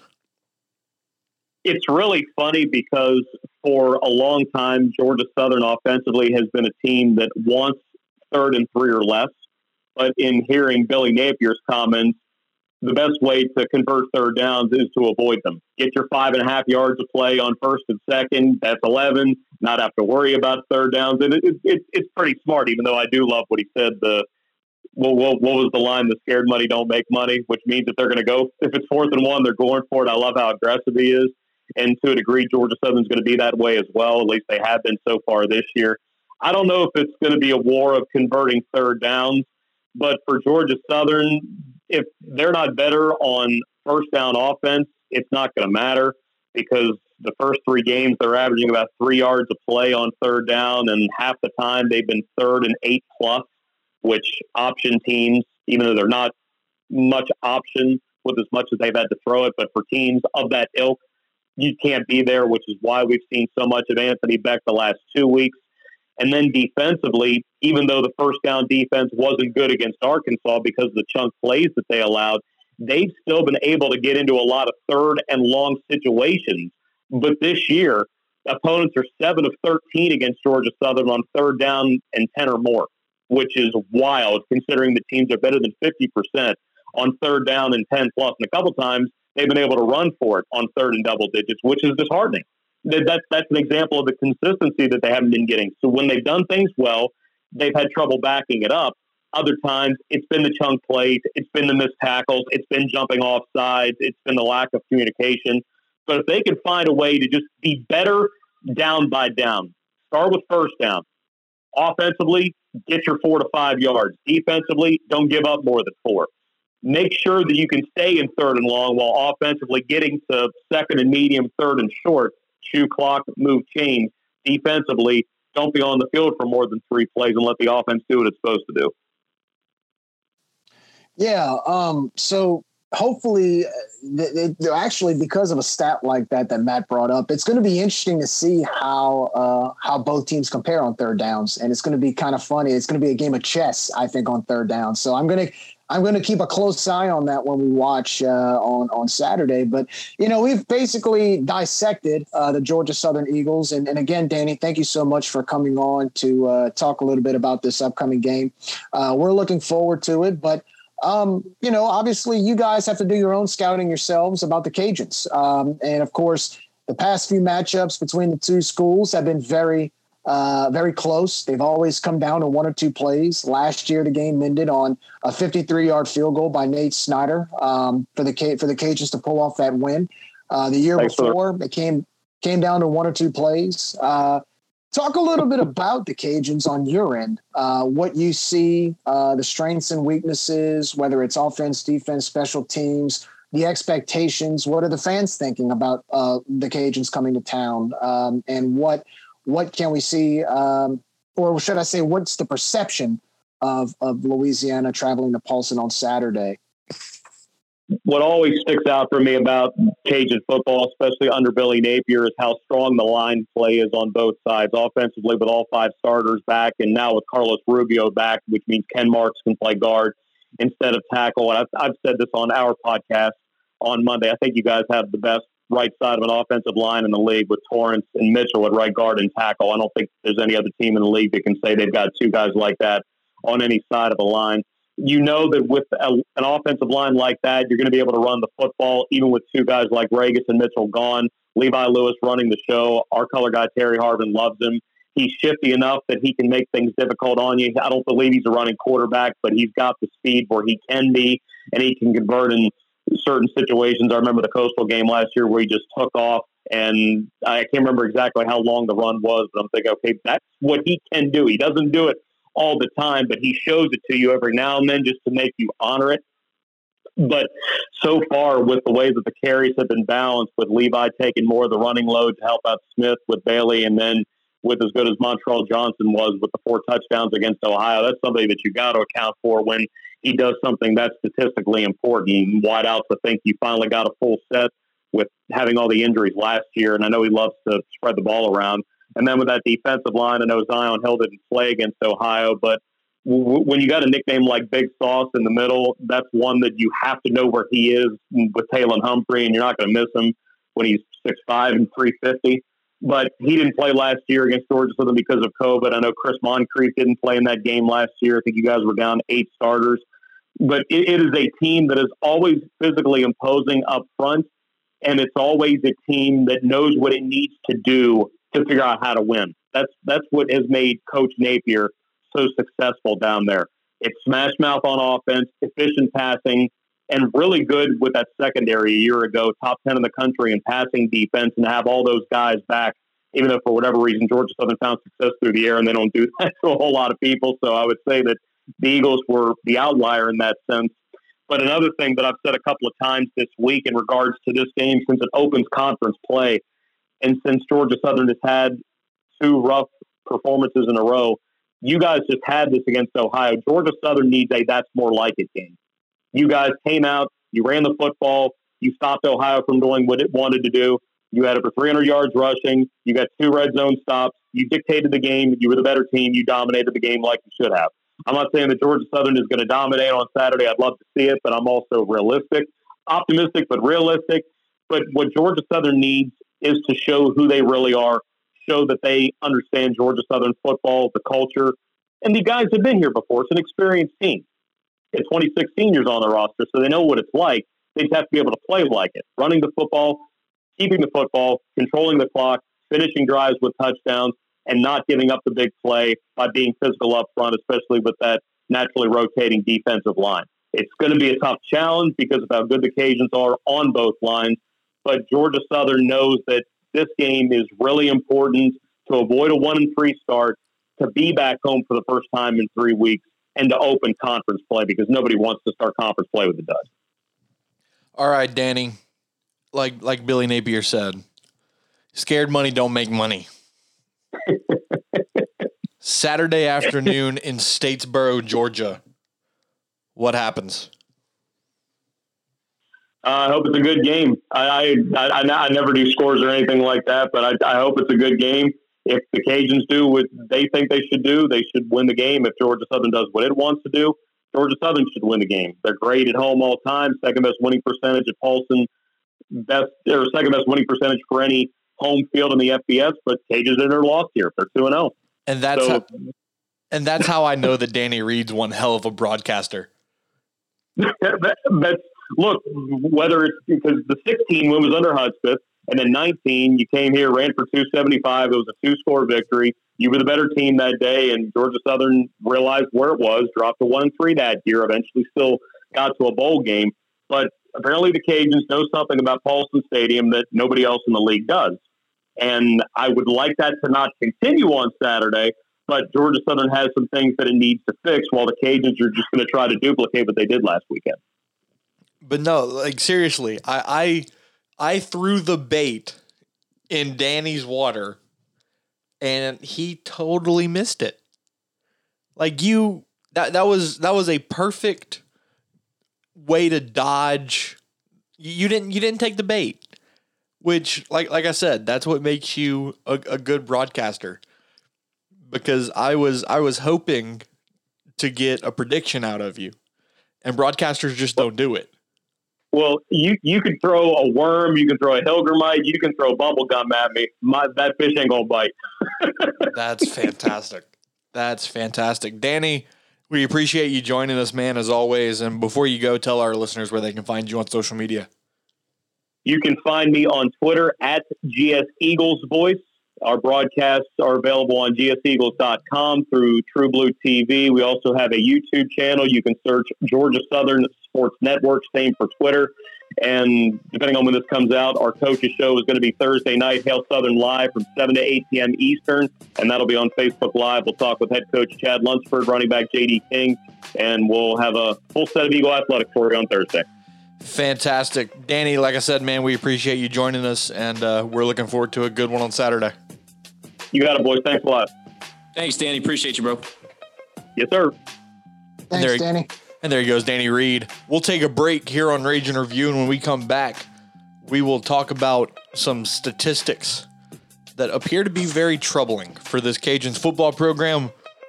We will talk about the Cajuns in Vegas. We will talk about Cajuns in the NFL. And we will also wrap up week 3 in the Sun Belt Conference. Don't you dare go anywhere. Rage and Review. Be right back.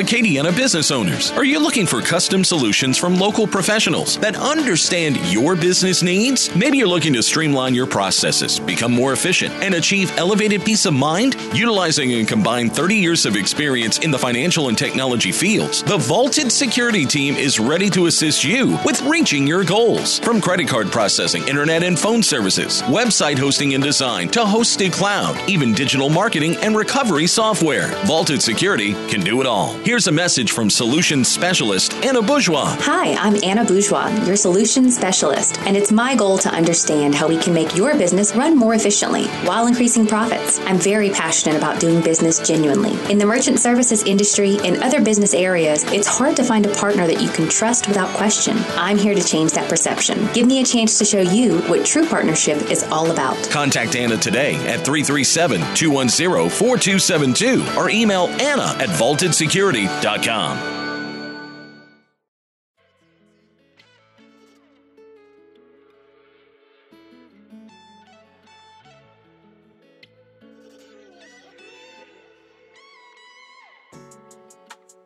Welcome back to Rage and Review. Matt Miguez, Jerry Abear, Man About Town, Josh Jagno. We are back from going behind enemy lines with the voice of Georgia Southern, Danny Reed. And, you know, we told Danny multiple times throughout that interview and before and even after that he is a great friend of this podcast. But on Saturday from the hours of 5 p.m. to 9 p.m. Central Time, we're just not going to be his friend. Danny always brings the heat when he comes on the pod, so I mean, really appreciate him lending some knowledge. You know, it's just like the NFL. You're always friends with your opponent until you have to get on the field with them. It's just the name of the game. Speaking of the NFL, let's do some Cajuns in the NFL. We'll start with Elijah Mitchell, who he was the starting running back for the San Francisco 49ers on Sunday in their win over Philadelphia. He, however, left the game early due to a shoulder injury. According to Kyle Shanahan, however, it was just a stinger, and he should be good to go. 17-11 was the final score in that game. Elijah Mitchell, 42 yards on 17 carries. He also added 11 yards on 2 catches. In Las Vegas, Trey Vegas, once again, did not find the field. Brutal. Come on, Gruden, the hell are you doing? Yeah, once again, did not find the field. Kevin Dotson did play in that game, played well in a defeat, but still, played well.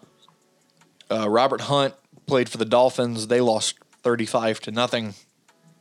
And Christian Ringo made some valuable plays for the Saints in that debacle. Oh, Christian. So Ringo played very well, actually. I think he had his best game in the early season. Obviously, we only played a couple games, but he played well. He made some impact plays. Got hosed on the damn roughing the passer, which don't even get me started on that. That is just ridiculous. I missed that one. I didn't see it. I just everything about that game. I'm just trying to get that out of my mind. No, man. He dude, I'm telling you right now. He tackled Darnold right around the waist, and they called it low. And it's just, I'm telling you right now, play the game like that. This is not a Saints podcast, but I'm telling you right now, if you are a Cajuns fan and a Saints fan at the same time like I am, you better buckle up for one long ass year. Dude, I'm telling you, right now, after 2 games, and yes, the game against Green Bay was a great performance all the way around, but I knew that it was going to be that type of game because of all the offseason distractions that the Packers had with Aaron Rodgers and whatever else. Jameis Winston and the Saints altogether came back to earth this past Sunday in Carolina. I'm telling you right now, if the Saints win double-digit games this year, it's a successful season. Playoffs or not. No question. You win 10 games, it's a successful year. No question. Now, granted, anytime you win 10 games is a successful year. Well, right, but in the NFC South, 10-7 is not going to sound very good, especially when you've had a couple years of winning 12, 13 games. But they also had 7 starters out the other day. But what scares me is offensively. Well, I mean, that does kind of play a big factor. Cry me a river. Matt, come on, man. You can't 7 starters out. You don't think that's a factor? I mean, I'm not going to say it's not a factor, but next man up, dude. This is the NFL we're talking about here. Team doesn't have the depth, man. That's just the harsh reality. That's a problem. It is, but that's my point. That's the point I'm trying to make. So I know you say cry me a river, but no, we don't have the depth, and it showed. I mean, look, we got exposed by a Carolina offense that's okay, but nothing explosive. Also, too, add the fact that all offseason, I've been complaining about it, is Michael Thomas needs help at receiver, and Marcus Callaway is getting double teamed. Who else is there to throw to? On top of that, we couldn't pick up a single blitz. That was probably one of the worst games the offensive line has played in a long time. So it was just a mixture of just bad football, and it's going to have to get better fast, very fast. We kind of got off a track there. Anyway, one last thing I wanted to talk about: Tracy Walker for the Lions in the Monday night game last night. He had 4 tackles and almost had what could have been a crucial interception. Yeah, he was diving for the ball, slipped right through his fingers. I want to say the Lions were only down 7 at that point. So, I mean, that could have been a huge, huge turning point in that game. Obviously, we love being well represented in the NFL by former players. That's something we could probably talk about for a very, very, very long time. Jerry, and kudos to Tracy. He's really carved out a nice career for himself so far. So, yeah, no question. Always great to have Cajuns in the NFL. No question about it. Jerry, do you know what it's time for? What is it? Man, I tell you what. Hey-o. It's time for Man, I Tell You What. Jerry, what you got? Man, I tell you what. I got to give a little bit of input on what I've been seeing for the past few weeks of college football as a whole. Last year was very tough. We talked to Danny about the atmosphere at Paulson. I remember the game against Georgia Southern last year. First official home game at Cajun Field during the COVID season. It was weird walking into a stadium of 6,000 fans. You just come off 2 big wins at Georgia State and Iowa State. On a regular year, that's a crowd of 29,000 people with the hype, especially being ranked in the top 25. And with everything that's happened over the past year and a half with COVID, to see these empty stadiums last year was weird, and hearing the piped-in crowd noise and everything like that. But man, I tell you what, I was watching college football this weekend. We've been to all of the UL home games. I've had the chance to really see the atmospheres across the country, and it's been great to see stadiums full again, man. It is so awesome to see the stadiums full. It was great to see the crowd of 25,000 against Nichols. And even though we didn't have the biggest crowd last week against Ohio, 17-7 isn't bad. But I've been very impressed with the way the fans have stepped up. Even in spite of everything going on right now, still COVID's still present. But, between vaccinations and basically trying to reach herd immunity, I thought the fans have done a great job stepping up and just getting back to a sense of normalcy. It's very symbolic. The other night, one game that stuck out to me, I got to give a shout out to Penn State and Auburn. What a great crowd that was, that whiteout in Happy Valley. Man, that brought back so many memories pre-COVID era, and it's great to see so many fans going to the game. It's great to see the NFL stadiums filled up again. So I saw Boise State, Oklahoma State the other night, blue turf, packed house once again. Even the games in Michigan, the big house, over 100,000 people filling it up, filling the stands. So people are ready to get back to normal. Still doesn't take away the fact that you still have to be careful, still got to be aware of your surroundings, and still got to be healthy as well. But it's just good to see a sense of normalcy come back with these full stadiums. And it's good to see fans at the game again and being able to interact with other people. And just, even like I said, at UL, man, the social scene, the tailgates have been great. It's good to see people we haven't seen in a long time. It's good to see the RVs and the campers out. It's good to see full parking lots of people walking into the games. So I'm looking forward to it. Big time showdown against App State, October 12th. Time to start marketing that now. We need Cajun Field packed. And once again, another nationally televised game against the top 40 App team. So what way to bring back normalcy than to fill that stadium up on October 12th? And it's just a very exciting time to be a football fan. And hey, that's what it's all about, man. But that's my segment for, man, I tell you what, it's good to see a sense of normalcy coming back. But again, everybody, just be careful, whether it's getting vaccinated, keeping your distance, still having to quarantine with COVID and all that stuff. Look, I'm not a doctor, but if you want these type of crowds, you do still have to be careful, be, sanitized, and do what you can to make sure these crowds stay the way they are. But man, I tell you what, it's good to see the atmosphere of college football back again, baby. That's my segment for the night. Well said. Man, I tell you what. I just had to play it again. Shout out to our brand ambassador / audio sound effect guru, the big cat Owie.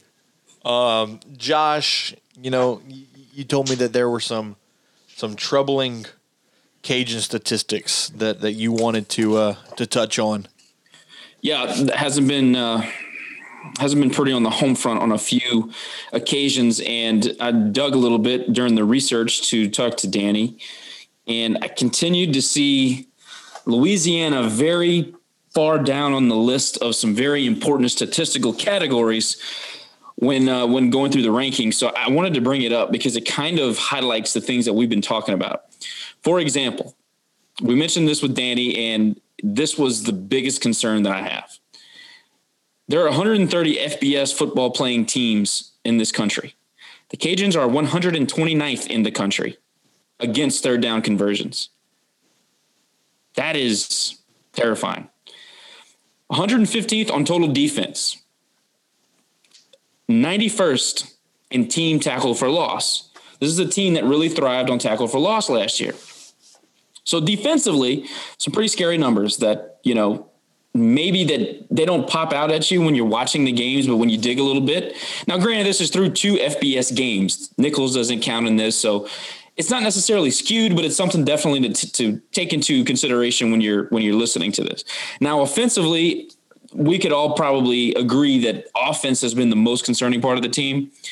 On third down conversions, this offense is ranked 96th in the country. Time of possession, 108th. Red zone offense, 114th. And tackle for loss allowed. And this is important because we really rely on our offensive line to be the driving force for our offense and really for our football team. We are 97th in the country in tackles for loss allowed. Don't want to really hammer down on the negative, but these are numbers that absolutely have to improve if we're going to have the season that we know we can have.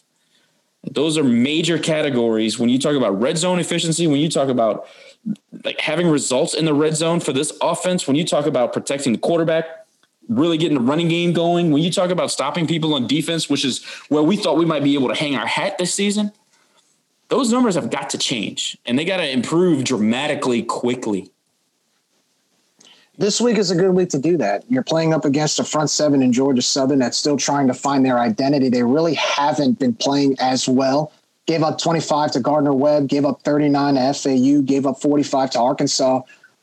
This should be a good test for the Cajuns going on the road, but shouldn't be that difficult. I'm not saying it should be easy, but the Cajuns should be able to move the football. They should be able to convert on those third downs. They should be able to score in the red zone. Because if you can't fix it this weekend, it gets harder and harder as the season goes on. The competition gets tougher and tougher as well. So they better get that fixed this weekend and going into South Al. Oh man. I'm excited about this conference opener Saturday. I believe this is going to be a game that the Cajuns will be able to right the ship. Georgia Southern is a weaker Sunbelt team this year than they have been in years past. Not saying that I'm not very cautious of them and their ability to make big plays and score a lot of points. I think it's just more of, on paper and from what I've seen in years past, this is truly a game where we can get things right. Well, and remember what Danny said. They have a laundry list of injuries. Yeah. So you're looking at inexperienced guys. You're looking at a new quarterback. You're looking at an offensive coordinator in Doug Roos who's still maybe trying to find the right pieces to be able to run that more modernized triple option.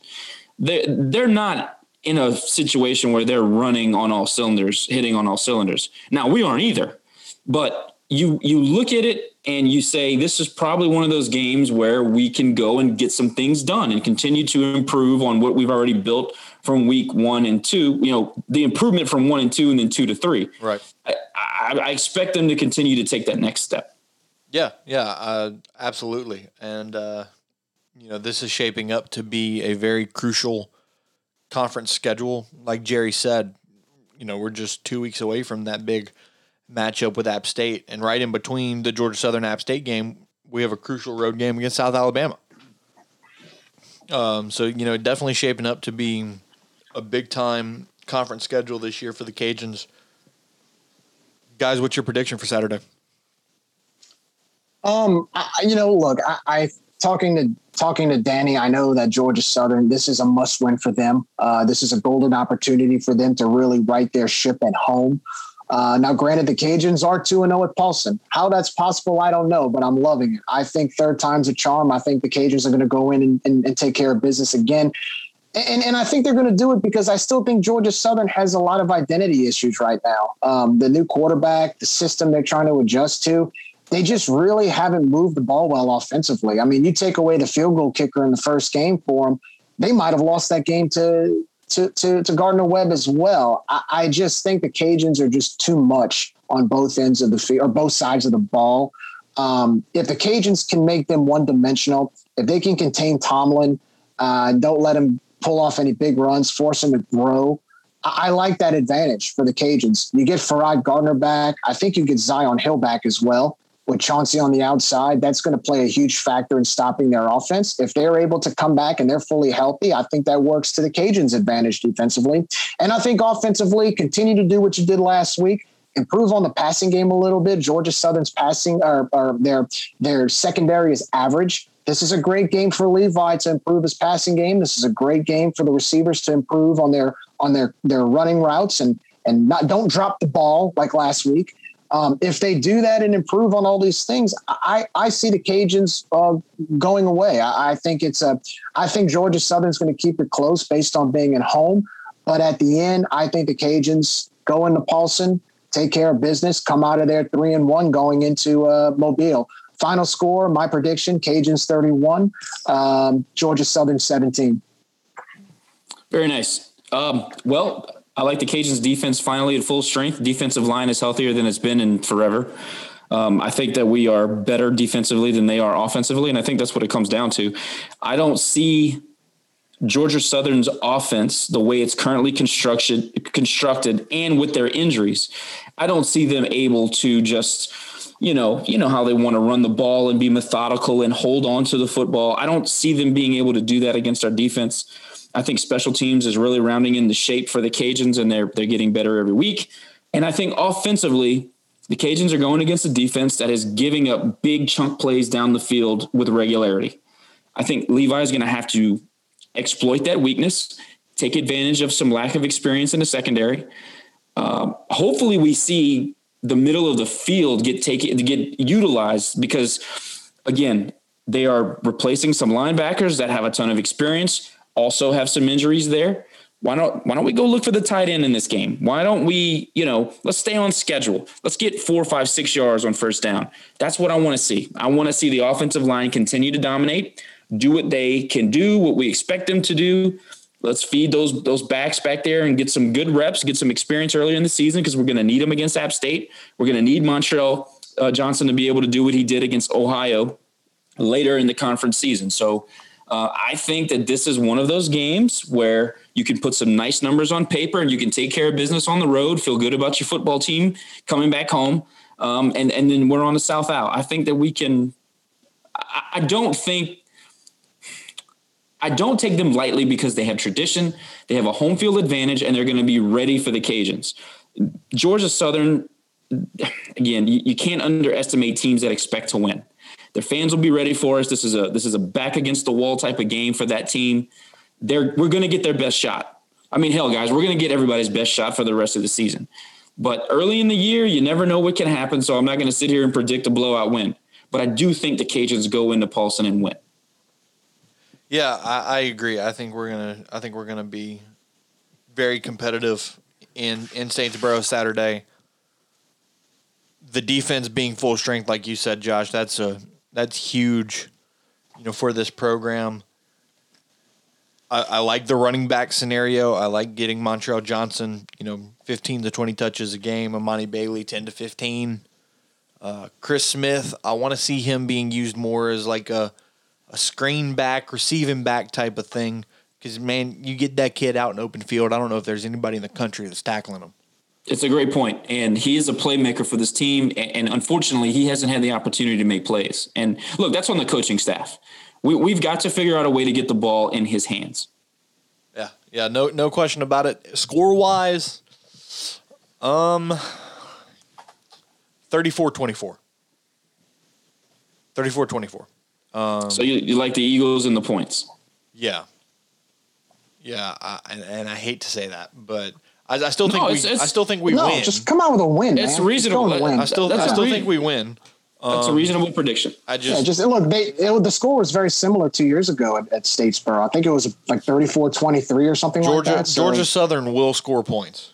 They're going to score points, no matter how good our defense is. They're going to score points.